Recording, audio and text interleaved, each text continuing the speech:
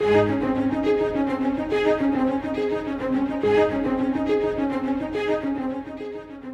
uncertain days, it is important to remember that our world is getting ready to meet God. We are all getting ready to meet Him. The King is coming. Today, we join Scott Pauley in walking through the final book of the Bible, the revelation of Jesus Christ.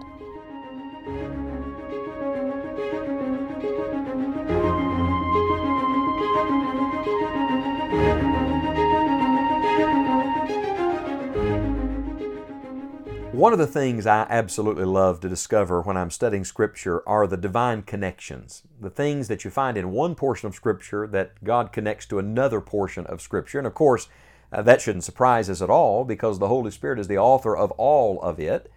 And as I've studied through the Revelation, I have observed that there are a number of connections between the last book of the Bible and the first book of the Bible, so between Revelation and Genesis.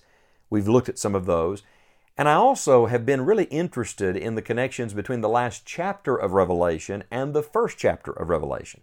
For example, the other day we looked at shortly, that powerful little word God uses in the opening verse and here in the last chapter. Well, today we come to another. In Revelation chapter 22 and verse number 10, the Bible says, "And He saith unto me, Seal not the sayings of the prophecy of this book, for the time is at hand." If you go back to Revelation chapter number 1 and verse number 3, you read this, "Blessed is he that readeth, and they that hear the words of this prophecy, and keep those things which are written therein, for the time is at hand." You'll observe that in both verses, he uses this expression, "the time is at hand." It's a reminder that any moment Christ is coming, all of this is going to be over, and the Lord is going to set in motion eternity. Okay, in light of that time, in light of the lateness of the hour and the imminence of the return of Jesus Christ, he's placing an emphasis here on the book, on the Word of God, on the Holy Scriptures. You remember the last time we studied together, I said to you that in light of our Lord's soon return, we should give attention to our worship. Well, today we discover another one. In light of our Lord's soon return, we should give attention to His Word. In fact, I believe that the generation living at the end of this age and living on the edge of eternity ought to be the generation that is most consumed with the Word of God. And yet the reality is that though the Bible is still the best-selling book in the world, it's the least read. That we are living in a biblically illiterate nation and a biblically illiterate generation. And I want to say to you today, this is a time to fall in love with your Bible all over again. Why is that? Because it's through the Word that we come to know the God of the Word. Remember, the Bible is just God's revelation of Himself. That's why the Bible says God has exalted His Word above His name. Now, what does He mean by that? It means that He has connected His Word with His own character, His own good name. If you want to know more about Him, you come to know Him through the Scriptures. This is a time to get back to the Bible. One little interesting thing I would point out to you, the previous verse, verse 9, ended with these words, "Worship God." And immediately he says, "Seal not the sayings of the prophecy of this book." I believe that the Word is connected to the worship, that you cannot effectively worship God apart from the Word. We worship Him in spirit and in what? Truth. So apart from the truth, you cannot worship Him, and the more of the Word you come to understand, the more worship will well up in your soul. You see, the Word brings us to God. I love the fact that the angel says to him here, "Seal not the sayings of the prophecy of this book." You remember that there were certain things that were sealed throughout the Revelation. But related to the Scripture here that God has inspired, He said, don't seal that. No, keep it open. Do you see the picture of an open book? I love the picture of an open Bible. Picture it in your mind right now, an open Bible. Can you see it? That's the mental image God gives of His Word. He wants His Word open to us. Spiritually, He opens it to us, but literally, physically, and personally, we must open it. Look, don't expect God by osmosis to give you His truth. Don't expect God to just reveal all this to you with you carrying your Bible to Sunday school or sleeping with your Bible next to your pillow. No, you've got to open the Word for God to open the spiritual truth to you. So, how should we give more attention to the Word? Let's take these two verses, all right? Revelation 1 verse 3 and Revelation 22 verse 10. And let me just give you 3 or 4 practical things that you ought to be doing with the Word of God in light of the fact Jesus is coming. Number 1, give special attention to reading it. That's the most basic thing. Now, you don't stop with just reading it, but you got to start there because you can't understand what you don't read. So Revelation 1:3 begins this way, "Blessed is he that readeth." There's a special blessing connected to the reading of Scripture. Particularly, there's a special blessing connected to the reading of the revelation of Jesus Christ. That's why I want to challenge all of our listeners, don't just listen to me teach through this book. Read it, friend. Read it for yourself. You say, well, there's hard things here. There's some things I don't understand. Now, join the club. There are things we all don't understand, but read it. There's a blessing in the reading of Holy Scripture. I've just finished, not for this podcast, not for our broadcast, but for me personally, I've just finished reading through the Revelation again, just devotionally. And it did my soul good. Read the Bible.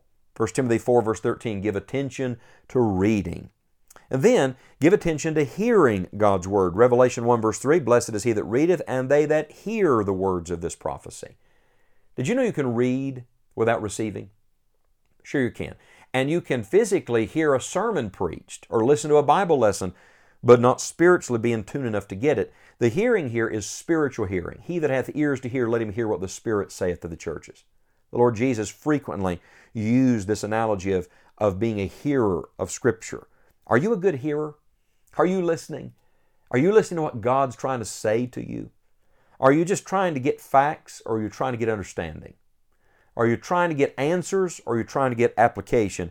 So give attention to reading it, give attention to hearing it, and then give attention to keeping it, or we might say obeying it.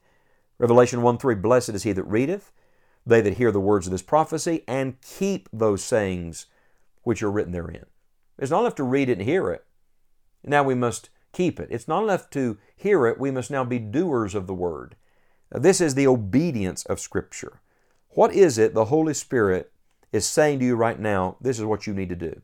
In fact, this is a repeated emphasis throughout Revelation. It's not just in Revelation 1 verse 3. Matter of fact, I'm looking right here in my Bible at Revelation 22:7. Same page. Last page of the Bible. "Behold, I come quickly. Blessed is he that keepeth the sayings of the prophecy of this book." My friend, we must be obedient hearers of the Word. And then let me give you one more. Not only should we be reading it and hearing it and keeping it, but friend, we should be sharing it. You say, where do you get that from? Revelation 22 verse 10, "Seal not the sayings of the prophecy of this book." Get it out, he said to John. Well, if he said that to John, don't you think we ought to be getting it out? If someone shared it with us, don't you think we ought to be sharing it with someone else? Don't keep it to yourself. Look, the world is full of questions and concerns right now. The world is full of confusion and chaos. People are looking for hope and answers. Do you know where you find it? In the Christ that is revealed in the revelation. In other words, it's time for us to reveal the revelation. God's revealed it. Now we must make it plain, make it known to others. My friend, take it and pass it on. In light of the fact that our Lord Jesus Christ is coming, I say we need a revival of Bible reading. We need people to rededicate themselves to hear what God wants to say, who renew their commitment to just live it out and obey it, and who will say, by the grace of God, I'm going to pass it on and get it to someone else. Look, friends, the time's at hand. Soon it's going to be too late. By the grace of God, would you give more attention to your Bible today? Give more attention to the Word of God, and in doing so, you'll come to know more deeply, more intimately, the God of the Word.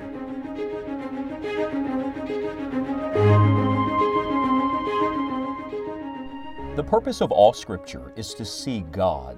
In Revelation, the curtain is pulled back and we are reminded not to simply look at world events, but to look to Christ. We hope you will join us next time as Scott Pauley continues our study through this amazing book of the Bible.